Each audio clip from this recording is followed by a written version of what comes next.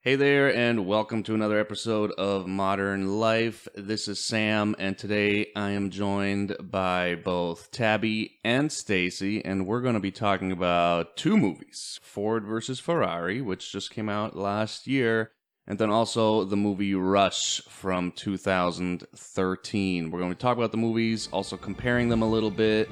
And without further ado, let's just dive right into it.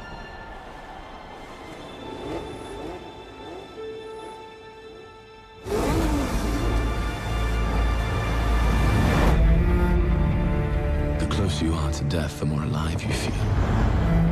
You're James, aren't you? Yes. Who's that? It's Niki Lauda. It's just been signed by Ferrari. He's a nobody. Look at the way he's driving, like an old man. Right now, with zero incentive, why would I drive fast? Because I'm asking you to.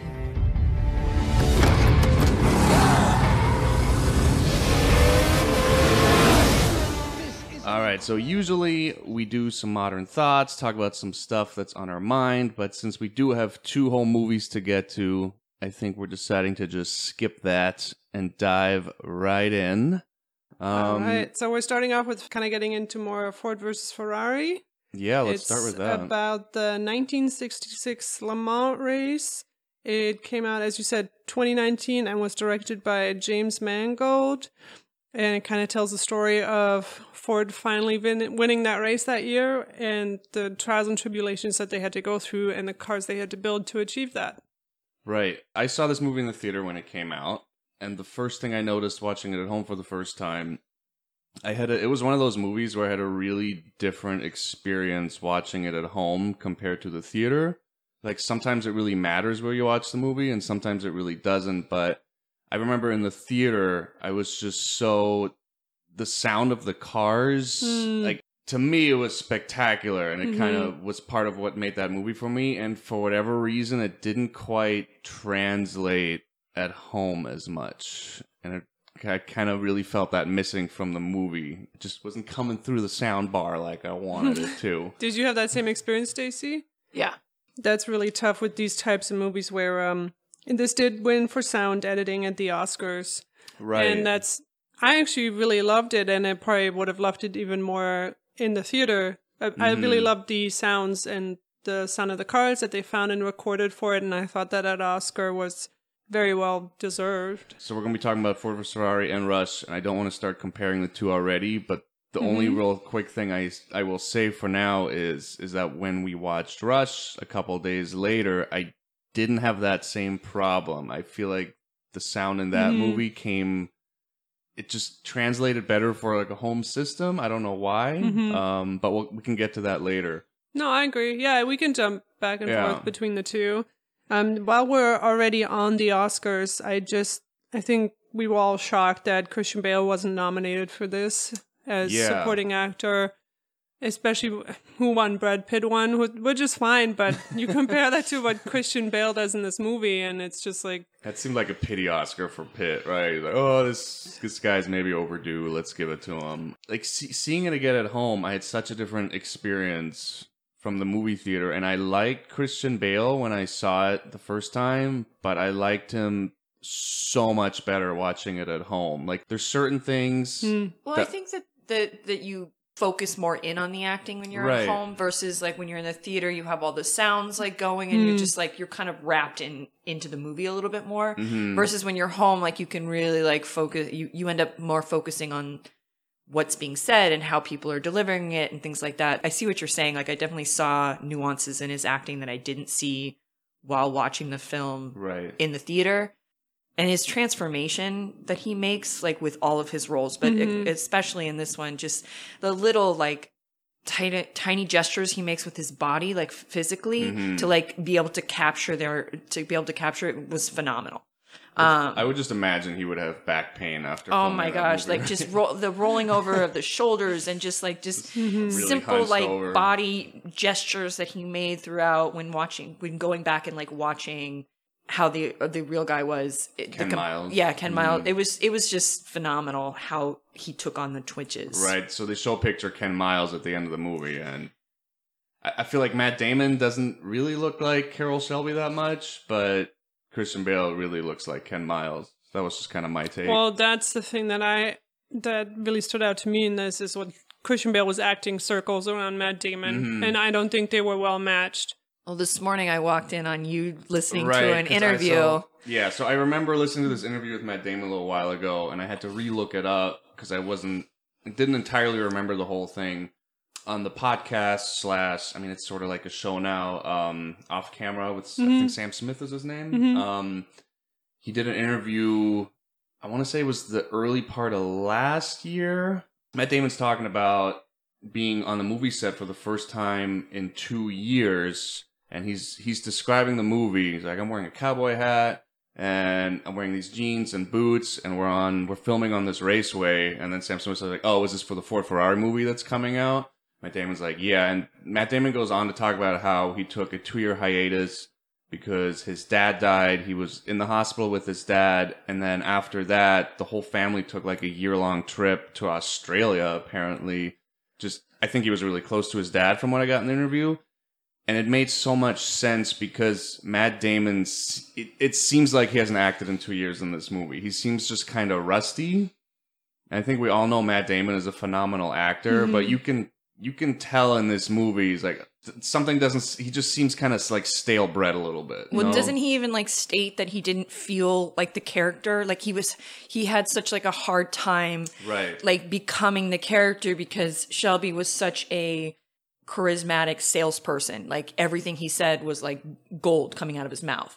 And then he said he was going through like such emotional turmoil at the time that like he had a really hard time trying to grasp onto that and like become the character, which he's never really had a problem doing in the past. But because of just where he was coming out of this 2-year like hiatus and just everything that was going on with his dad, that he like really had a hard time grasping that like charisma. The first day of filming, and he's wearing these cowboy boots he hasn't broken in, and he's wearing these jeans he hasn't broken in, and his cowboy hat's not comfortable.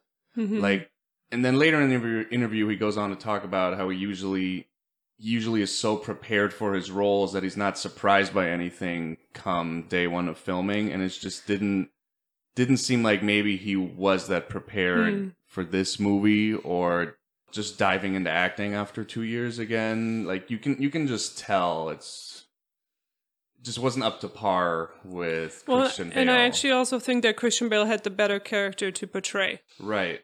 I found this really great article by Hannah Elliott where the article is called Ford versus Ferrari depicts a generation of car guys that's best left behind. And we've talked about this on the podcast before and how biopics depict certain aspects of people and what is our responsibility in labeling these people as heroes when they maybe weren't people we would admire or look up to.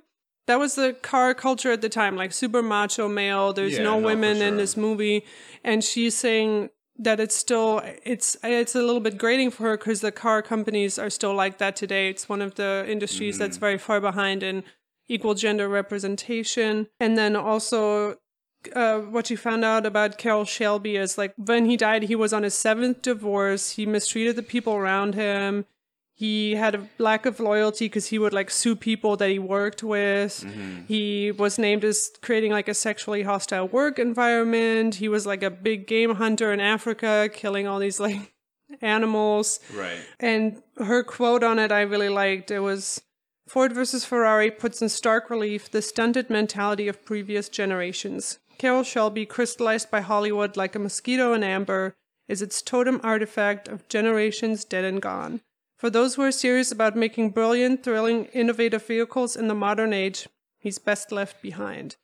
I just thought that was a really cool sentence, and whether you agree with it or not, I just think that, yeah, Matt Damon had the character who was a little bit more of like a, do we really want to find out more about this character who was kind of a jerk the whole time, and they had to change him a lot for the movie to make him more likable for the audience. Whereas Christian Bale's character dies pretty soon after the race, like 6 months after. I think that's one of my problems with the movie is that it takes a lot of liberties, and it's very much, if you make a word out of it, Hollywoodized. Oh, right? Super Hollywoodized. Where I actually wouldn't have minded if Matt Damon's character is a little bit more true to form, right? And kind of this, because Carroll Shelby was supposed to be like master salesman and loudmouth, and you don't really get that from Matt Damon's character. I'm not saying it's his fault; it's just the way the character's written, right? Well, they not only did that to him, but they also did it. They villainized other characters in it that weren't actually as villainized right. So that's as the they. thing. So they toned like down Piba, Shelby. I think his name is the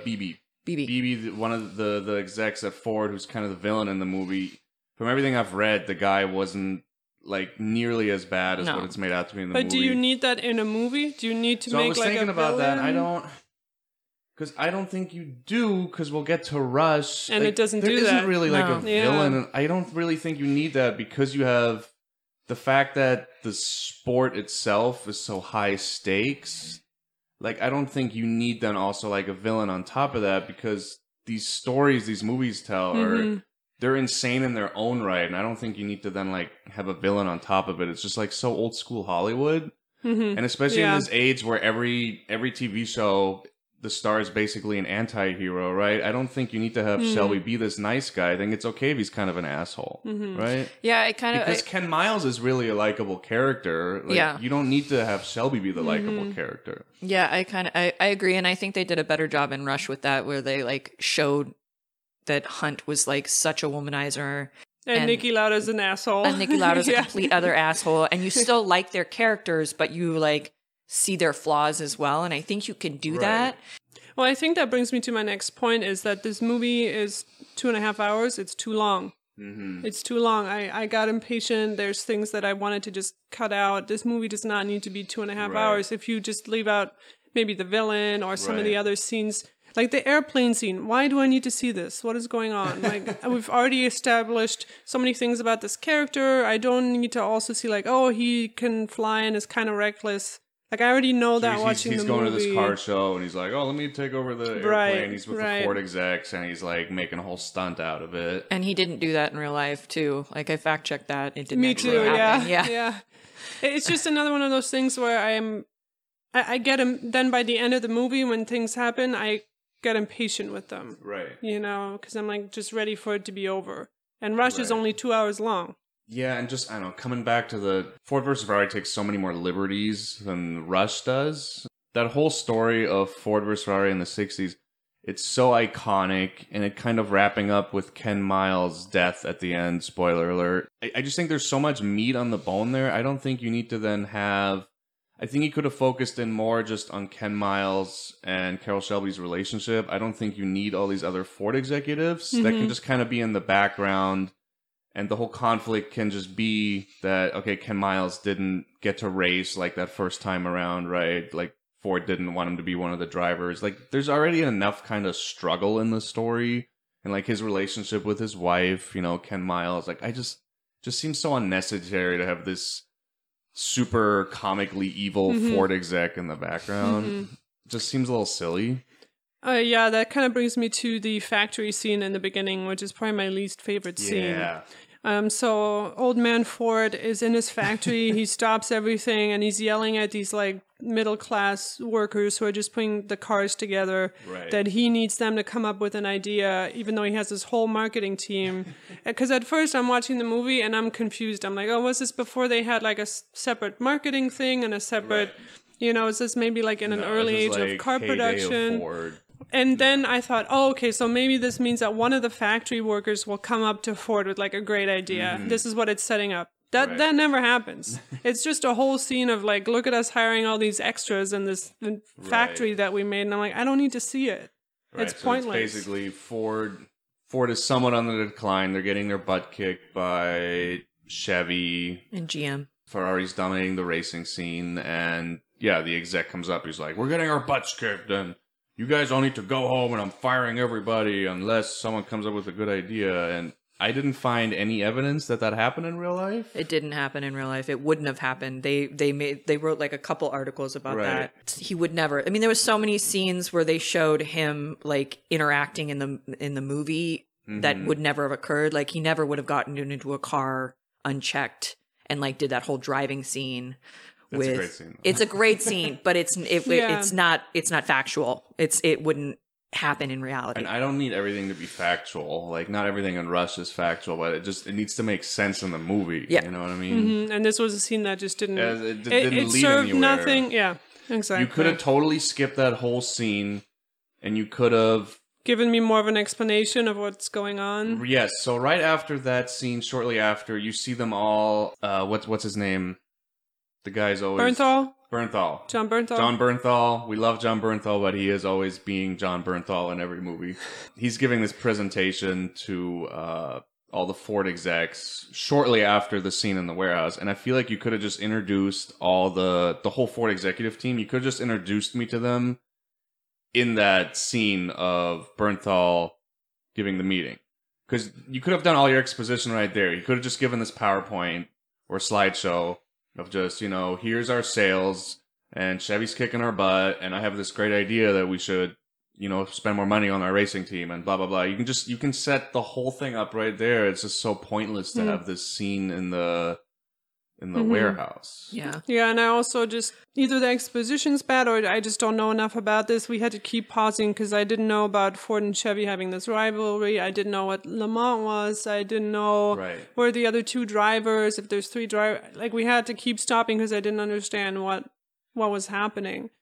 Which is interesting if it's such a niche movie for, like, driving fans, but then it gets nominated for Best Picture. Well, it was like number one at the bottom. I mean, it was a huge I don't movie, know. did really well. So maybe this is just me not understanding. No, I think it has to do with like where you were born versus, because I didn't know anything about, like, when we went to watch like the Rush and like all that stuff. I didn't know anything about that European F1. racing. Like, I didn't know anything about F1, so I was a little confused by all of that.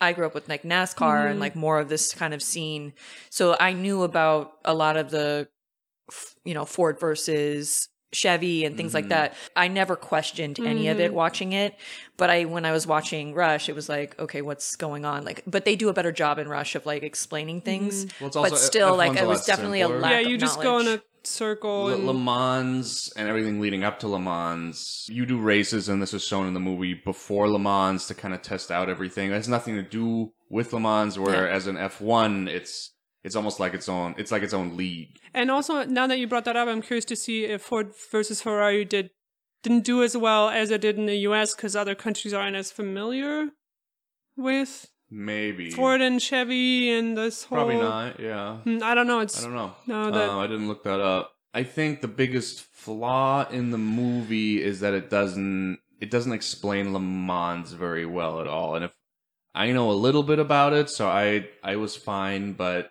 I was thinking both times watching it, if I didn't know anything about how kind of this racing works, I feel like I would be really lost. And you seem to be pretty lost watching it with you, Tabby.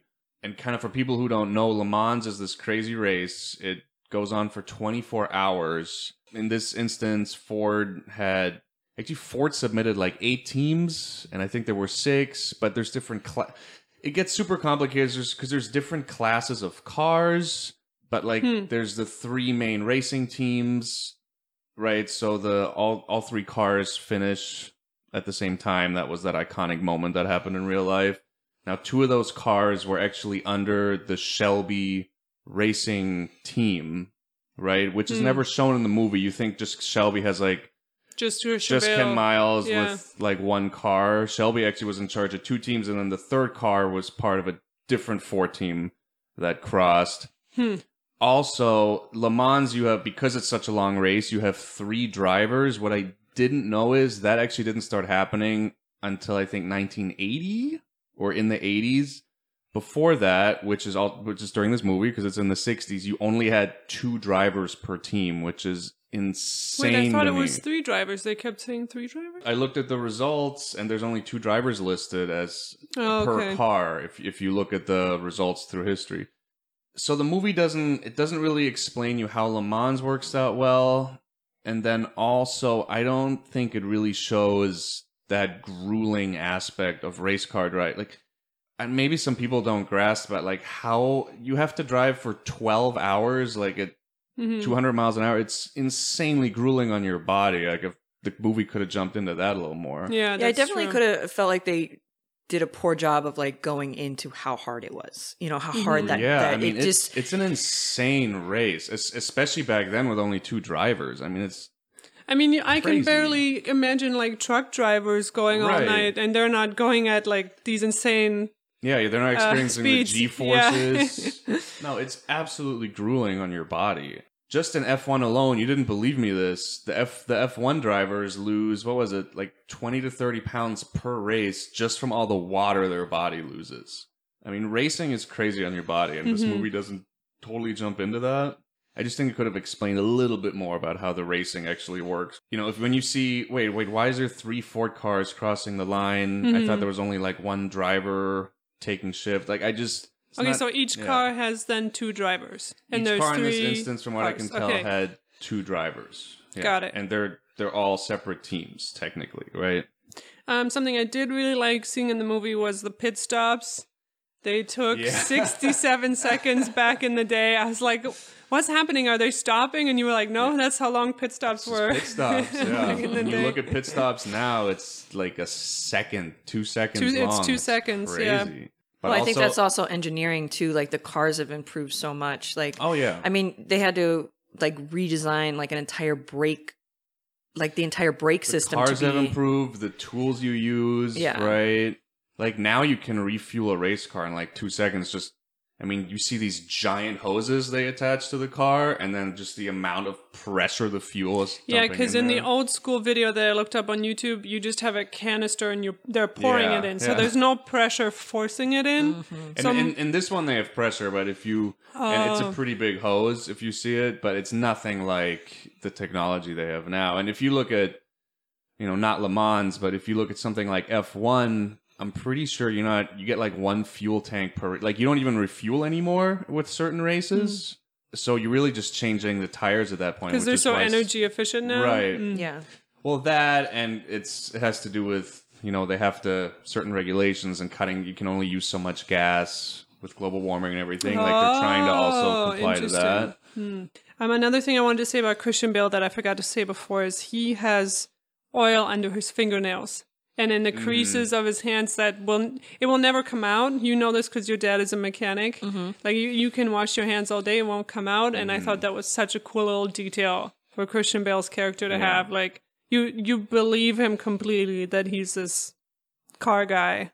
And then the next scene I actually had a question about. There is a scene of Christian Bale fixing cars, and he's listening to the radio. He's in the hangar, and then his wife comes in, and they're like drinking beers. I think this is when he's left behind. Yeah, it's the first year where he was supposed to race and then gets left behind. He is listening to the radio, and I could not hear anything on the radio. And I asked you two, what is the radio saying? And you guys said, I can't hear anything.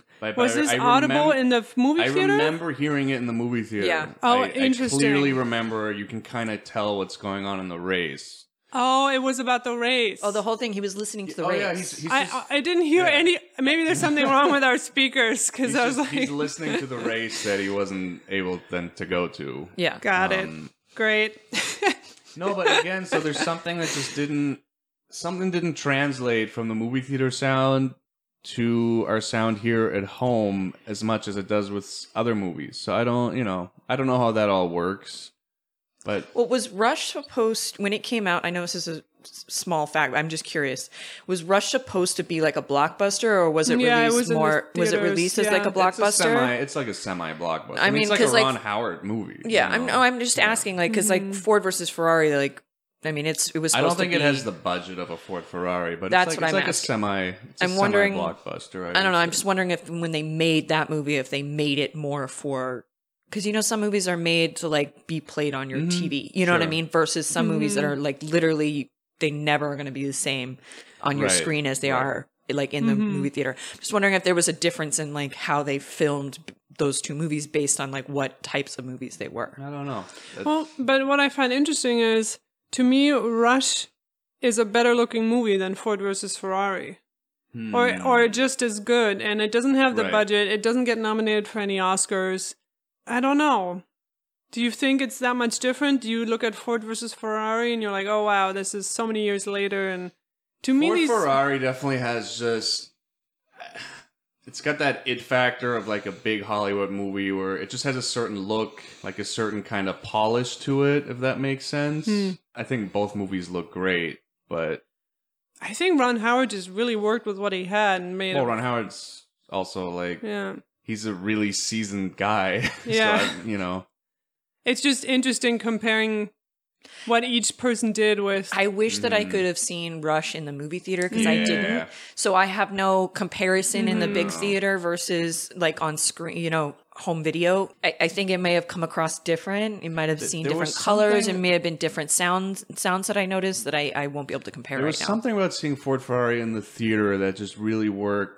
I mean, as far as the sound, for sure, but just seeing, like, there's something about seeing two really good actors across on the screen, on, like, a big screen, like, in that setting. Like, there's a little bit of that movie magic that happens. Like, Christian Bale, Matt Damon. You almost get mesmerized by that a little bit. It's just, to me, it was a whole different experience in the theater. To where Rush has, in 2013... Chris Hemsworth is just coming up, right? He's not that big of a star yet. And Daniel Brühl. they're both amazing, but They haven't hit I their think peak part yet. of that movie magic is it.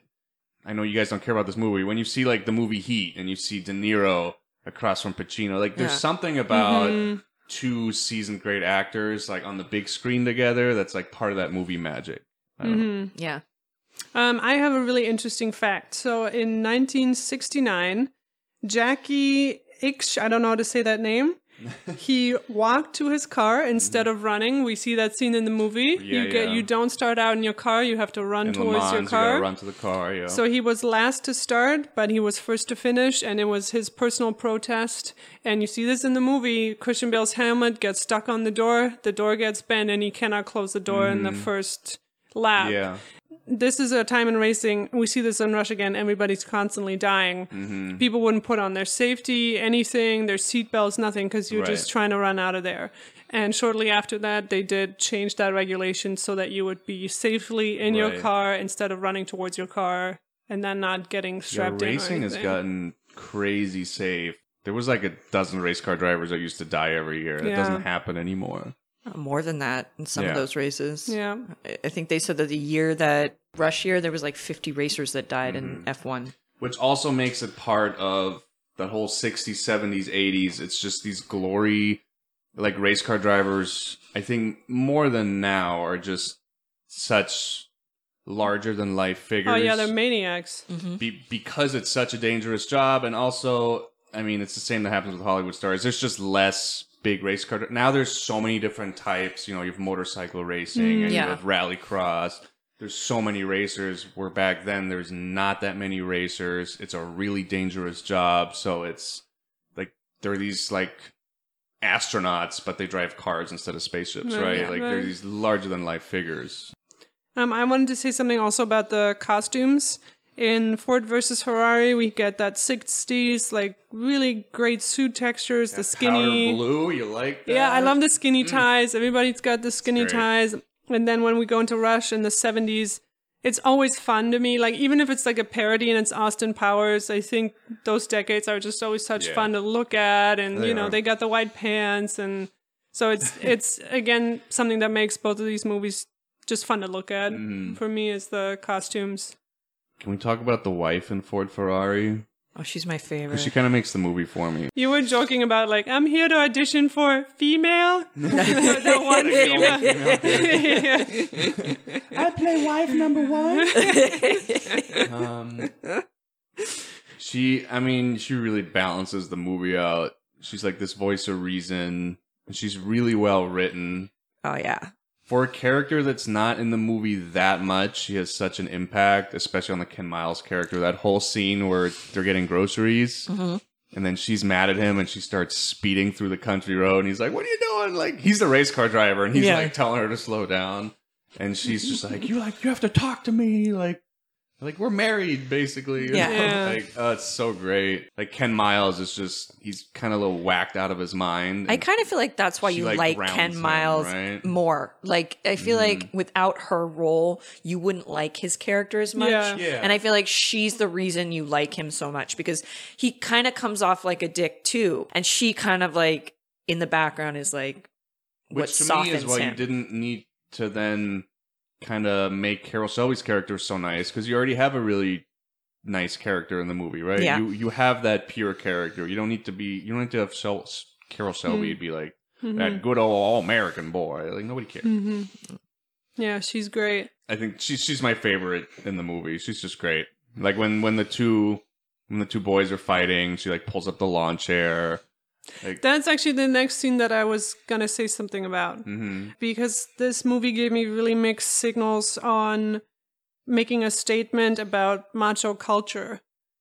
And that scene does such a great job of it. Because they're fighting, but they're just rolling around the grass. yeah, like wrestling. they're all idiots. friends, yeah.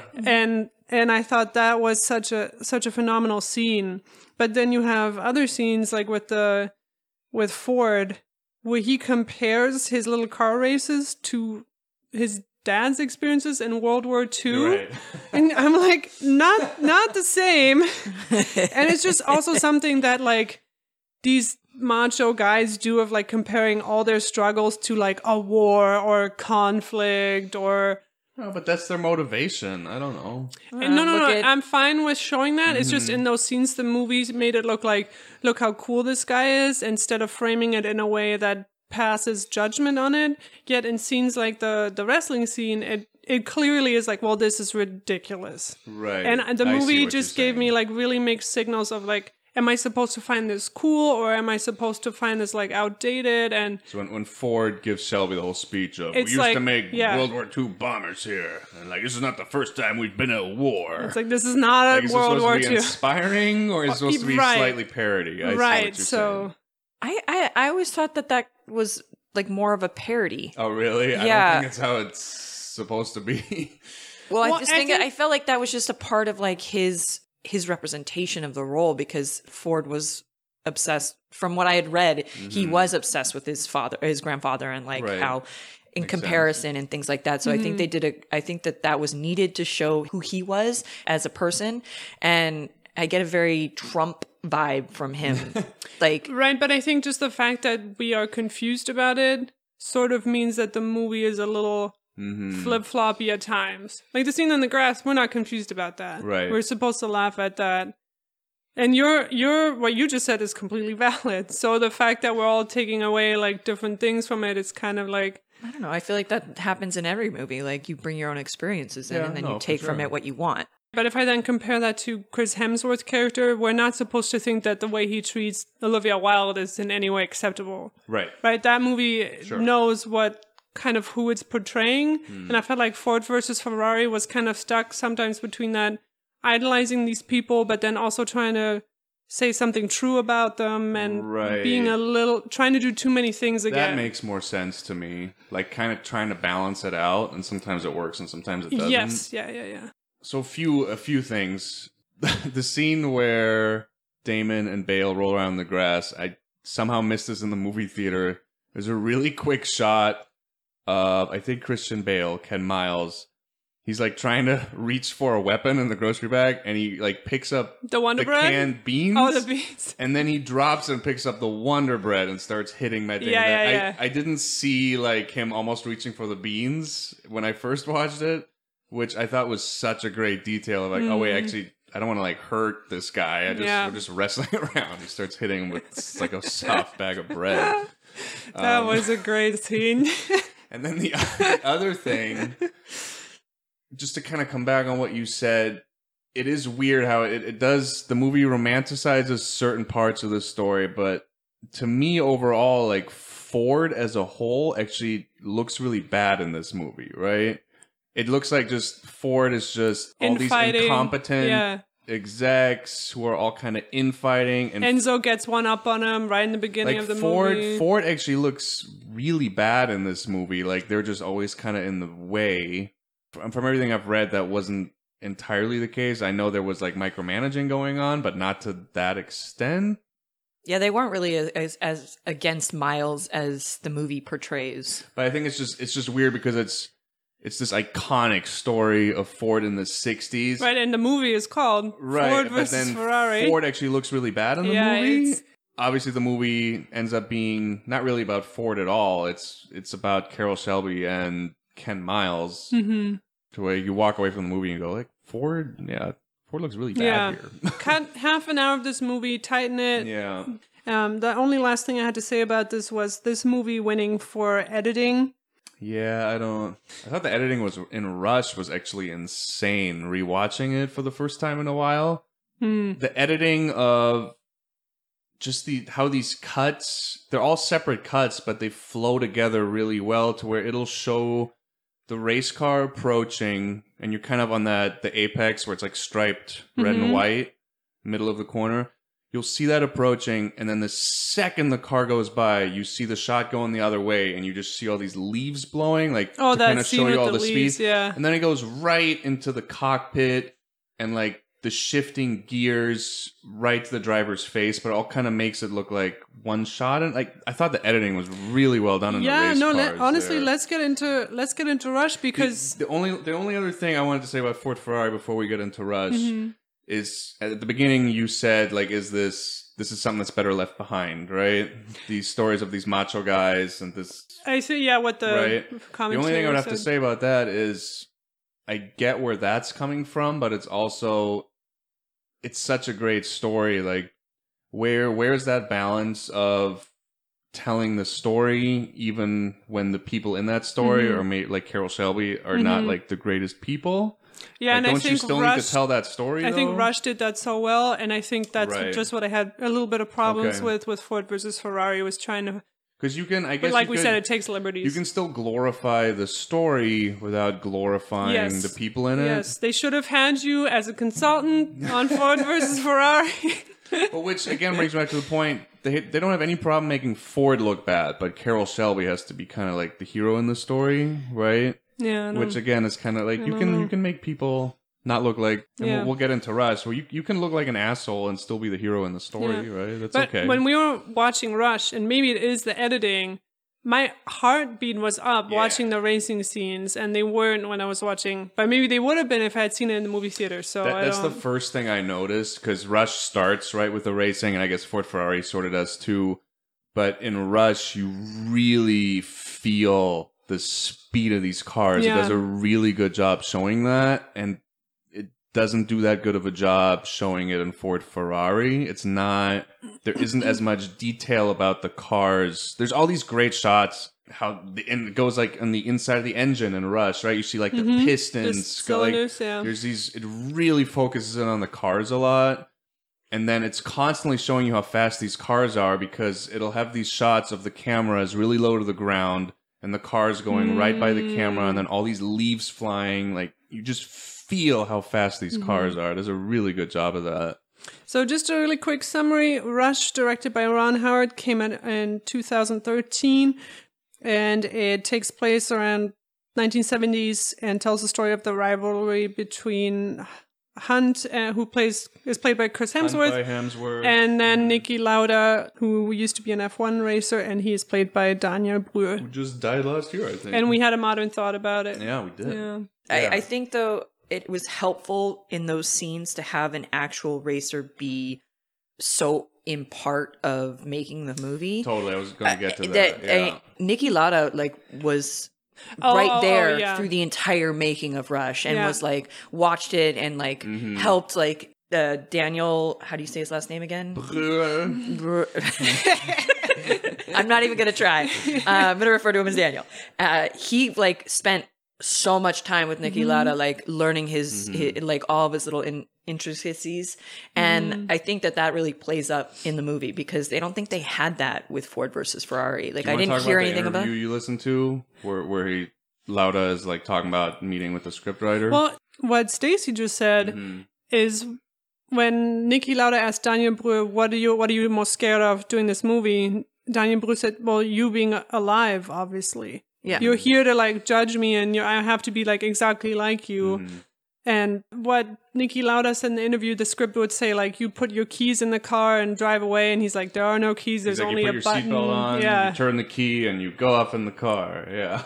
And Niki Lauda's like, no, that's not how cars work. So it's not how these race cars work. It's like, he's like, I can't even put my own seatbelt on. Someone has to do that for me.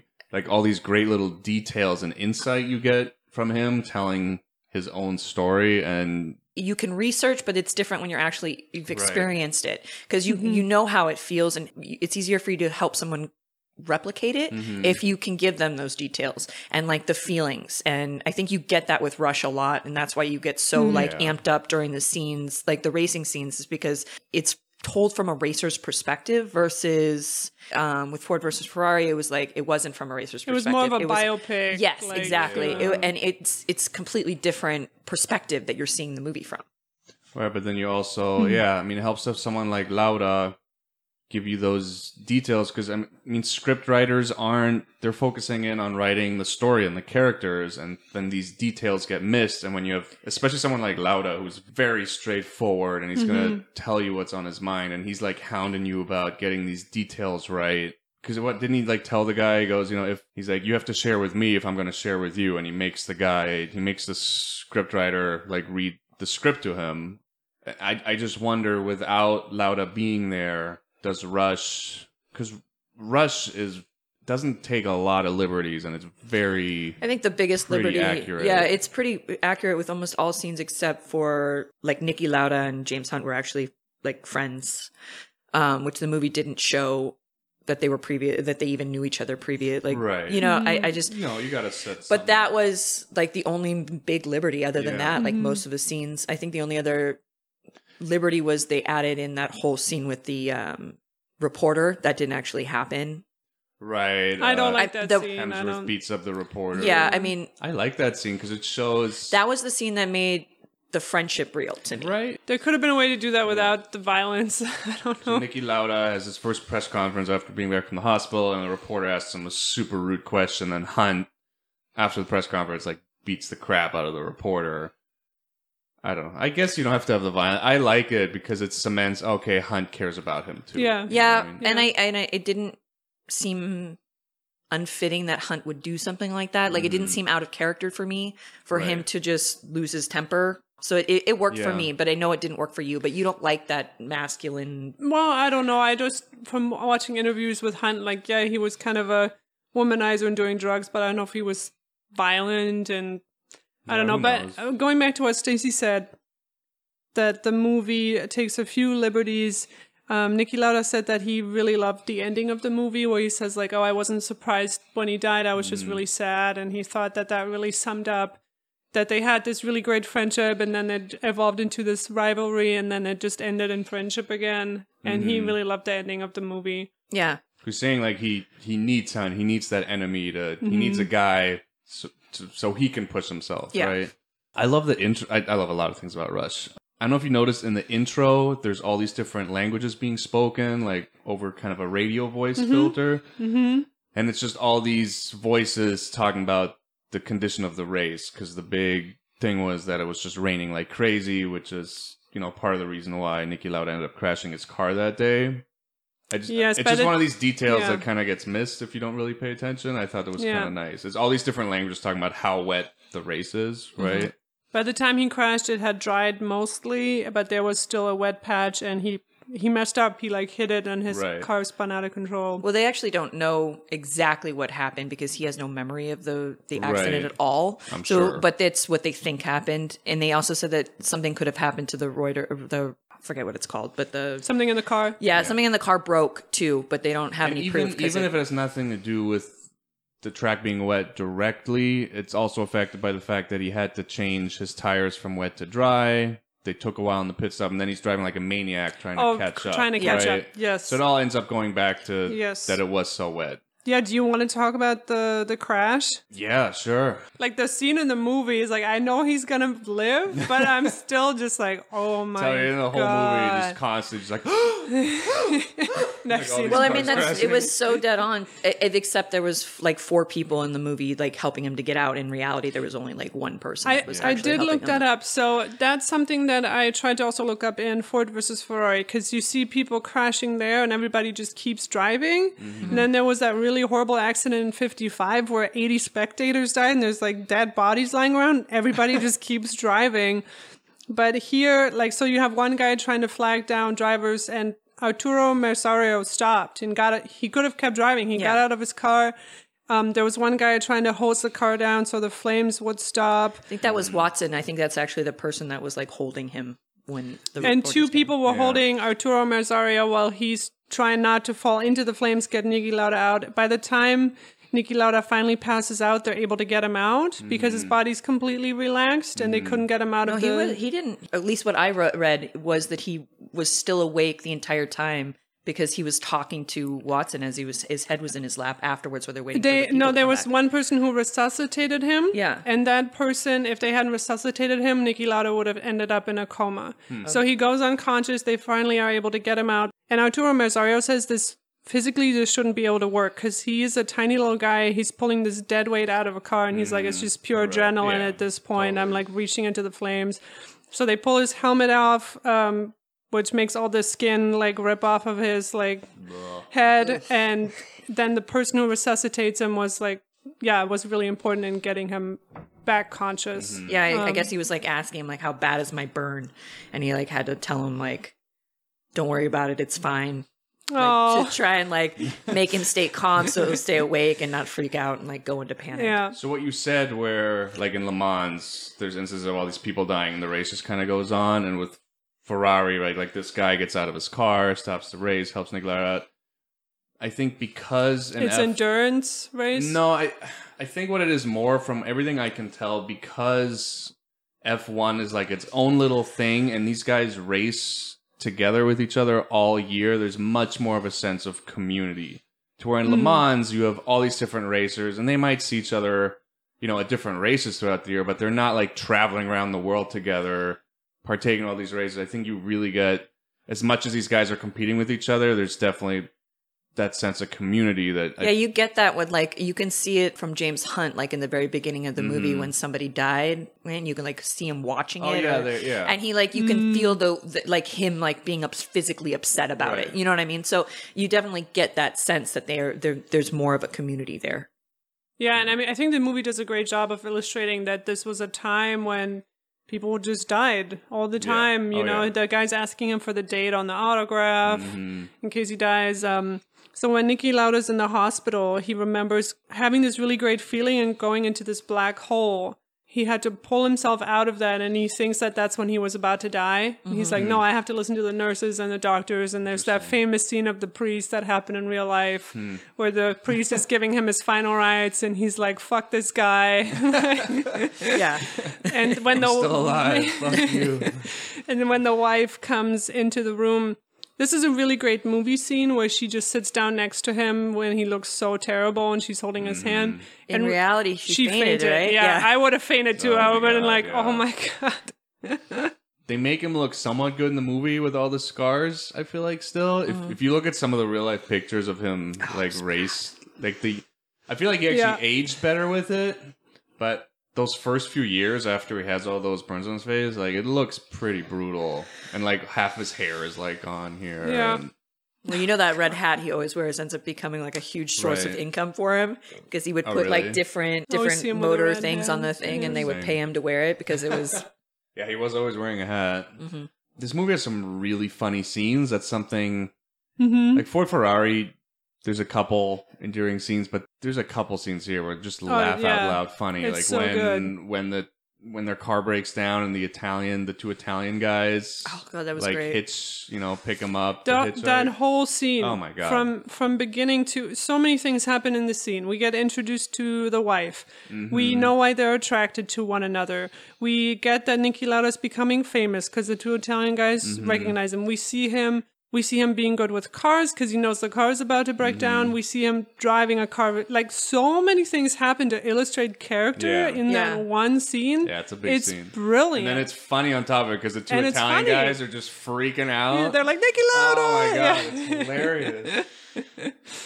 Yeah, it's great. That scene is a really well-written scene. And it wasn't a true scene. Like, it was added in for effect, but it was perfectly done. It summed up like a huge period in very little time. There's a scene when Niki Lauda first test drive the Ferrari car after he gets signed by the team, and he's like, "This car's a piece of shit," and the guy's like, "You can't say that." He's like mocking the guy. Oh my god! Like, there's some really the line at the end where Chris Hemsworth is like, "You're the only guy whose face gets burned off, and it's an improvement." Such a great line. Like, to me, this movie has much more, I'm going to call it like emotional dynamics compared to Ford Ferrari. there's these really low lows and these really high highs, to where Ford and Ferrari, it's a little bit more evened out. It's not quite as dramatic of a swing, right? You have these really funny scenes followed by Niki Lauda getting his face burned off, followed by, a great racing scene. Someone gets first place, followed by Chris Hemsworth getting like divorced. Mm-hmm. It's just going all over the place. And it really kind of, for me, it really works because you just kind of, especially for the characters, you get the bond with them more. Well, and they introduce the characters right away in a way that I'm like, oh, I get these two people. Right. Because one guy's very methodical, like, oh, he's been on the track the whole morning, he's checking everything out. The other guy shows up like on drugs, and then the way they race, Chris Hemsworth is like a total shark, and Niki Lauda falls for it, and like right away I'm like, oh, okay, I get who these characters are and how they drive. And there's not a lot of fat in the movie. A little bit that could even be cut is like in the beginning when Chris Hemsworth walks into the hospital and then he starts hooking up with the nurse. Like that worst nurse ever. It doesn't need to be a 5-minute scene. You can just kind of show that he's going to hook up with the nurse, and we kind of get that this is who this character is. I noticed that this time around too, that scene just kept going on, and I didn't remember it going on for so long. And then all of a sudden he's getting the award for like driver of the year, and he's got a new girlfriend. You're like, wait, what happened to the? Why did we spend so much time with the other one? I didn't understand that. There's a little bit of stuff like that could have maybe be left on the cutting room floor, but overall it's a really tight movie, and a lot of the exposition happens like naturally. Yes. Right? Yeah. I want to talk about Niki Lauda's dad in this movie. Okay. Who, first of all, great that they actually got somebody who's with an Austrian accent to play the dad. And I think the dad is like shown as such a jerk. But think about it. You come from like an educated, pretty wealthy family, and your idiot son comes up to you and is like, I'm going to be a race car driver where I'm probably going to die. It just kind of shows the dad being... It's supposed to show that Niki Lauda is self-made, but at the same time, I'm like, did they have to show the dad to be so mean? Like, I don't know if that scene works for me, because... It's really such an idiotic proposal for Niki Lauda to make to his dad. I don't know if the dad comes off mean. Dad's just putting his foot down what he's standing for. I don't see the dad coming off as a jerk. I wasn't sure about that, so like I put myself in the shoes of that dad, and this is like your last stand trying to convince your son not to do this stupid thing. Right? And he's not going to give him any money to do it either. You know what I mean? Like, from what Niki Lauda said, I guess he broke off like all contact with his family for a while because he just, every time he would talk to them, it just kept being an argument of why is he racing? He's like, I don't need this in my life right now. I'm trying to make this work. And it shows him, so he takes out a loan and he basically buys his way into F1. And when I researched him is, like, it shows that he's self-made, but it's actually, he bought his way in twice. And what I mean by that is, so he does that initial thing where he buys his way into the team, and he races both F2 and F1 for them for a couple years. And then that team's not doing so well. He actually took out another loan and bought his way into another team. Oh, wow. That second time around, that's when he meets the other driver, who then... That driver gets signed by Ferrari, and he's so impressed with Niki Lauda, and he tells Enzo Ferrari about it, and then Enzo Ferrari hires Niki Lauda. So he took out a loan twice to be able to keep racing in F1, which is just a crazy risk. The loan was like collateraled with his life insurance. Like, if he doesn't make it, like, he's screwed. And then the other crazy thing is, I was looking through his driving history. So he races, I forget, 3 or 4 years he races with these other teams that he bought his way into before he makes it to Ferrari. If you look at his wins, or for your wins you get points up to like, I forget, 10th or 15th place. I think after that you don't even get points if you even just finish the race in F1. He had 0 points the first 2 years, and then the second team he buys his way into, he only... From what I can tell, the car breaks down a bunch because he doesn't finish any of these races. He only finishes a few of them that year. He only has 2 points for the whole year. And then he gets signed by Ferrari the next... Like, this guy doesn't have a good racing history, but apparently he's so impressive setting up the cars that the driver he's with like wants him to be on the Ferrari team with him. Wow. Which is really crazy when he doesn't have like a successful racing career and then gets signed by Ferrari because of it. From what it sounds like, he really gets signed by Ferrari because he's so good and so knowledgeable with the cars. And he goes from having 2 points with the team before, I think it was 4th overall with Ferrari his like first year, and then he gets first place like the second year, which shows you the car is just as important as the driver, right? I can't think of anyone else who would go from being kind of a nobody racer to Ferrari is like, it's right. It's still a really good team now. I think now you have other teams like Red Bull that are really good, but especially Ferrari back then in F1, I mean, it is like the team to be on. It's the creme of the crop. And this guy goes from having 2 points all year to then going to drive for Ferrari, which is absolutely crazy.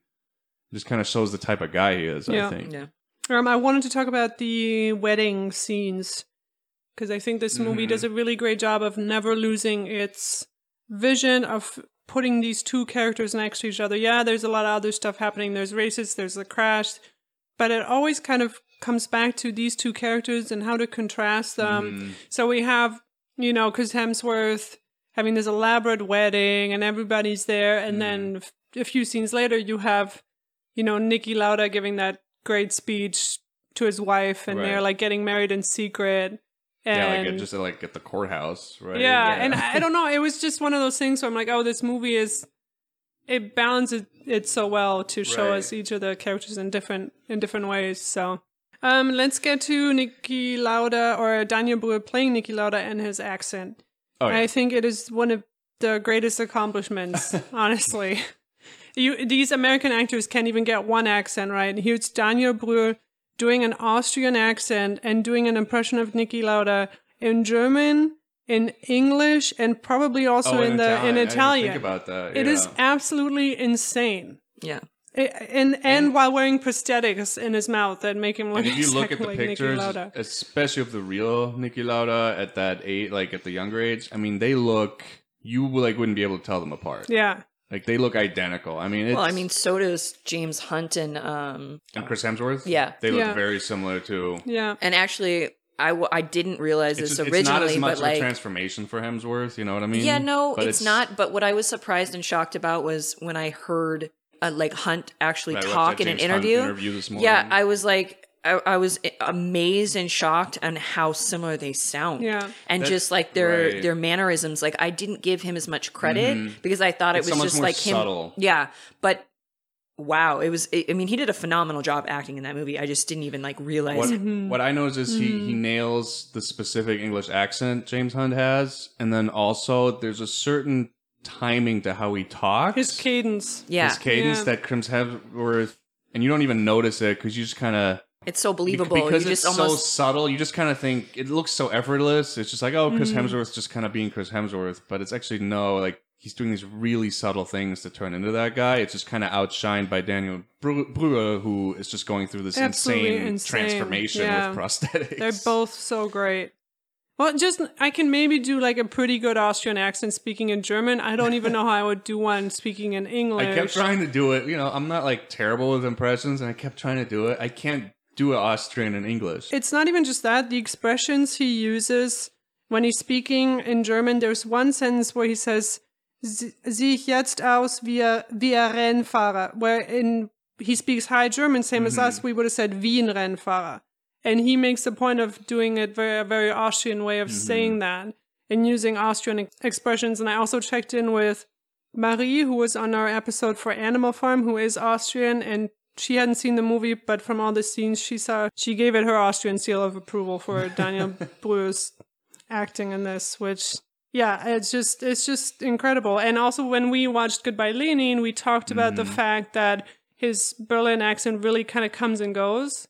So to see him grow as an actor so much and I don't know that he's ever going to be one of these A-list actors, but at this point, I feel like he's the most underrated actor in Hollywood because you can plug him in anywhere. Well, I think he's a character actor. I feel like he's a character actor, and right now I feel like character actors have kind of a shtick they do, right? Like that's their character. No, take No, Christian Bale's a character actor. Christian Bale's a star. Okay. And that's just right now is actually being allowed to be somewhat a leading role, which in the past it never was a leading That's role. true. It was always like a side character that, got to play that. Really? But yeah, Kind character of, actors yeah. were not really like a thing until recently. Well, I feel like De that's Niro more kind of pioneered that whole thing, right? Okay. yeah. A little bit. Yeah. I don't know. I feel like character actors have been. I'm A-list saying that role. it's not always been the case, and it's becoming more and more prevalent for those character guess. actors to take bigger roles. Well, and also Daniel Brühl speaks 5 languages. You can see that in something like Inglourious Bastards. His French is perfect, his German is perfect, his English is perfect. He's insane, and I mean, we grew up with him in Germany because he was on all these German movies, and he kind of just popped into Hollywood out of nowhere. That's why I feel like a lot of people still don't know him, because he just kind of showed up out of nowhere. You didn't have that progression of okay, he was, he played so-and-so in a Marvel movie, and then they gave him a leading movie. Yeah. God, right? There isn't that progression of you kind of get to know this person, you see them going through the ranks. He just kind of shows up in Hollywood all of a sudden. He showed up in, what was it, the Captain America movie out of nowhere, he's the villain. I'm like, wait, what? What's Daniel Brühl doing here? All of a sudden he's in all these side parts in Hollywood, and Yeah, good for him. No, it is Yeah. good for him, but it also makes it tough when the general public doesn't kind of see you come up. One thing that's such a stark contrast between the two movies is just Ron Howard. He makes a movie about F1, which Americans aren't really that familiar with. It takes place mostly in Europe, and the movie to me feels very European, because it's just, there's just nudity in the movie that you wouldn't see in a Hollywood movie. Oh, that's true. Right? Americans hate nudity. You for some see reason, Chris Hemsworth's butt cheeks, and there's boobs 3 times. It feels very much like a European style movie, even though Ron Howard's a big American director. It doesn't feel like other stuff he's made, and just the way things are filmed with the drugs and the nudity. To me, it's maybe one of the reasons it didn't do so well here. It's just there's a certain kind of commercial feel to it that's just not there. It just feels it feels like a semi-independent movie almost. I don't know. It did get nominated for a bunch of awards over in Europe. Right. But also sense. I think the movie to me has more of an artistic feel to it. It does, Where I really like looking at it. Whereas in Ford versus Ferrari, I couldn't really say there's a lot of shots where I'm like, oh my God, that really blew me away. Right. Or it's one of Ron Howard's best movies, but top 5. It's got to be.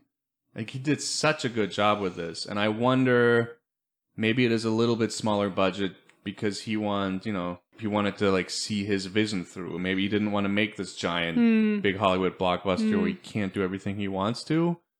There's a great shot right before Chris Hemsworth gets divorced, and he's kind of going off the rails. He just lost his F1 team, right? He doesn't have a team to drive for, and he's all alone in the house, getting drunk, doing drugs, racing little toy cars. And there's this angled 45-degree shot from the vinyl, and the vinyl is in focus, and Chris Hemsworth and the whole room is out of focus, and you can just sort of tell what he's doing. And it does that shot a couple different times throughout that whole scene, and it's shots like that, and just the way, I already said this earlier, the way it shoots some of the racing from really low on the ground. There's some really just great shots in this movie. Mm-hmm. And you're right, Ford versus Ferrari doesn't. No, it definitely comes off more feels a little bit more. Hollywoodized. Yeah, it just feels a little more cookie cutter. Yeah, it's very Hollywood, very blockbuster. I would see Ford Ferrari again tomorrow. I had a good time watching. Yeah, no, it's a great movie. I wanted to make a note of some really interesting script writing choices. The scene where they vote on if they should race in the Nürburgring. In actuality, Lauda only lost by 1 vote, so a lot of people were really scared. I think it's a really great movie-making thing to give him only a few votes and then have Chris Hunt say, sometimes it helps to have people like you. I think that's a really interesting and smart decision that you can't always represent reality. No, totally. And where James Hunt in the Spanish Grand Prix gets disqualified and makes it look like Niki Lauda ratted him out, that his wheelbase is too long. I couldn't find any evidence of that. No. It was just, the regulators will like just randomly pick out cars after a race and make sure they're illegal. There was like an issue with like the New England Grand Prix where Niki Lauda's team did challenge the race because he won after going off of a like cutting through to get through and that got overturned. But that actual scene didn't happen. And the thing is, I'm totally okay with that because it builds on their relationship in the movie, and I think when you take liberties in the movie, it should help the movie in some way, right? Build the characters or the story.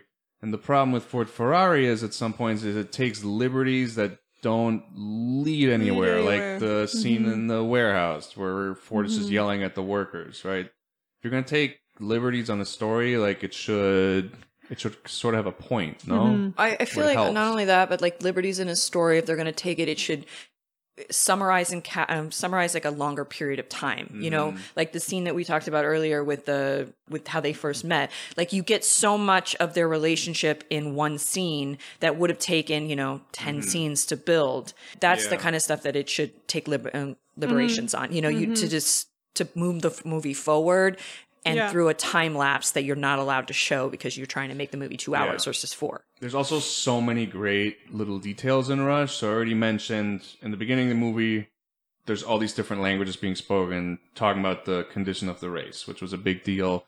And then I think it's the first shot you see, it's Niki Lauda, he's kind of narrating, and then you see him in the Ferrari, and one guy comes up to him, he's like, well, this, so-and-so, that driver, he's changing his tires. Do you want to change yours? And he looks over at Hunt. He's like, well, is Hunt changing his tires?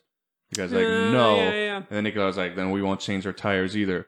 Then later on, when you come back to the beginning of that race, which is kind of the center of the story where the crash happens, you see it from Hunt's perspective, and a guy comes up to him and he's like, so-and-so's changed his tires. Do you want to change yours? And he goes, well, is Lauda changing his tires? And I won't either.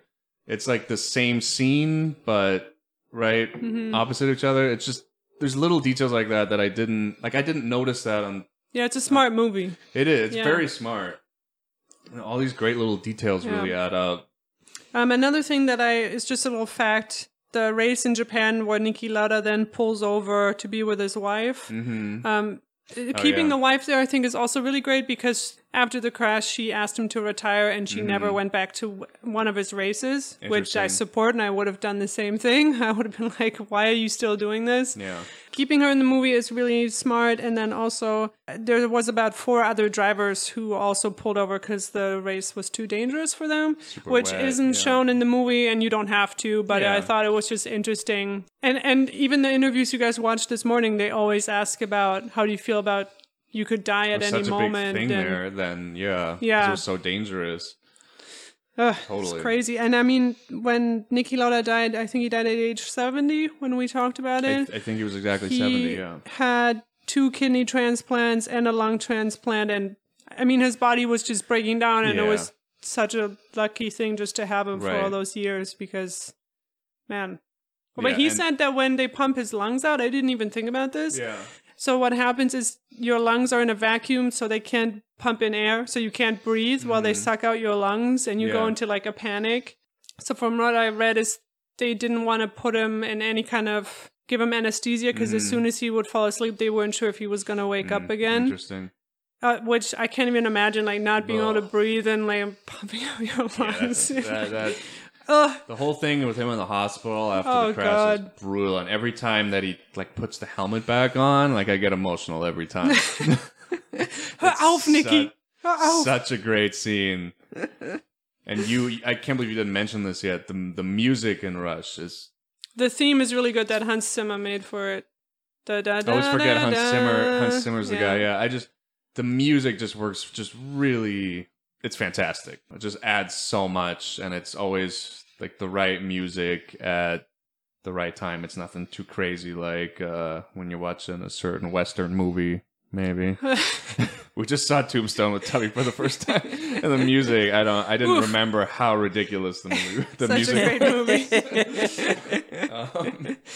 Anybody else have any more thoughts about any of these movies? Well, I definitely feel like Rush was just such a perfect movie.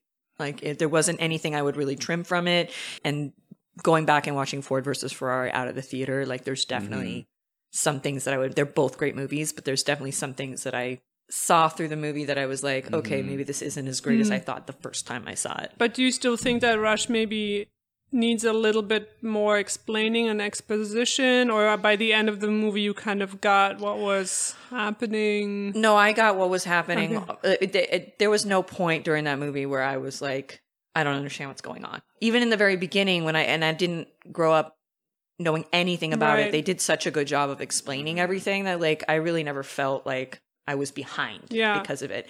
Which, seeing your reaction to Ford versus Ferrari, like I could see how you would feel like that because they didn't really explain it, but I had already known all that stuff. So it was like, to me, it was like, oh, okay, this makes sense. But seeing it from a different perspective, it was interesting.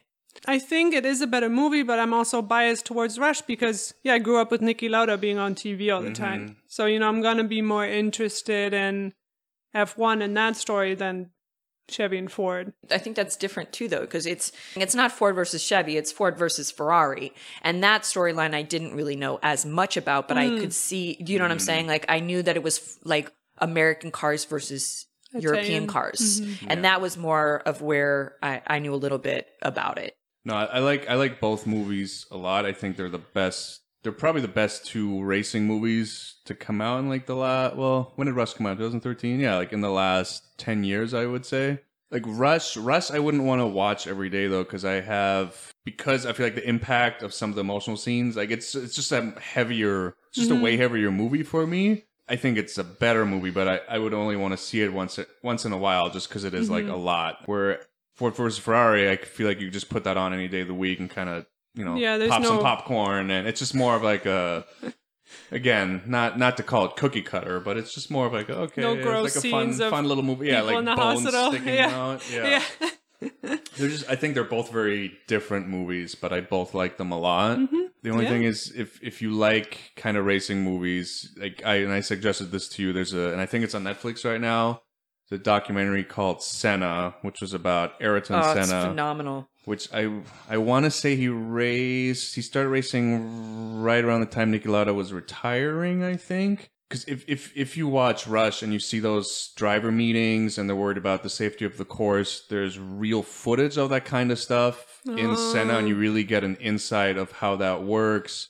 And the way Ayrton Senna died is he died on the racetrack. I haven't seen the movie in a while, the documentary. I want to say it was right after, though.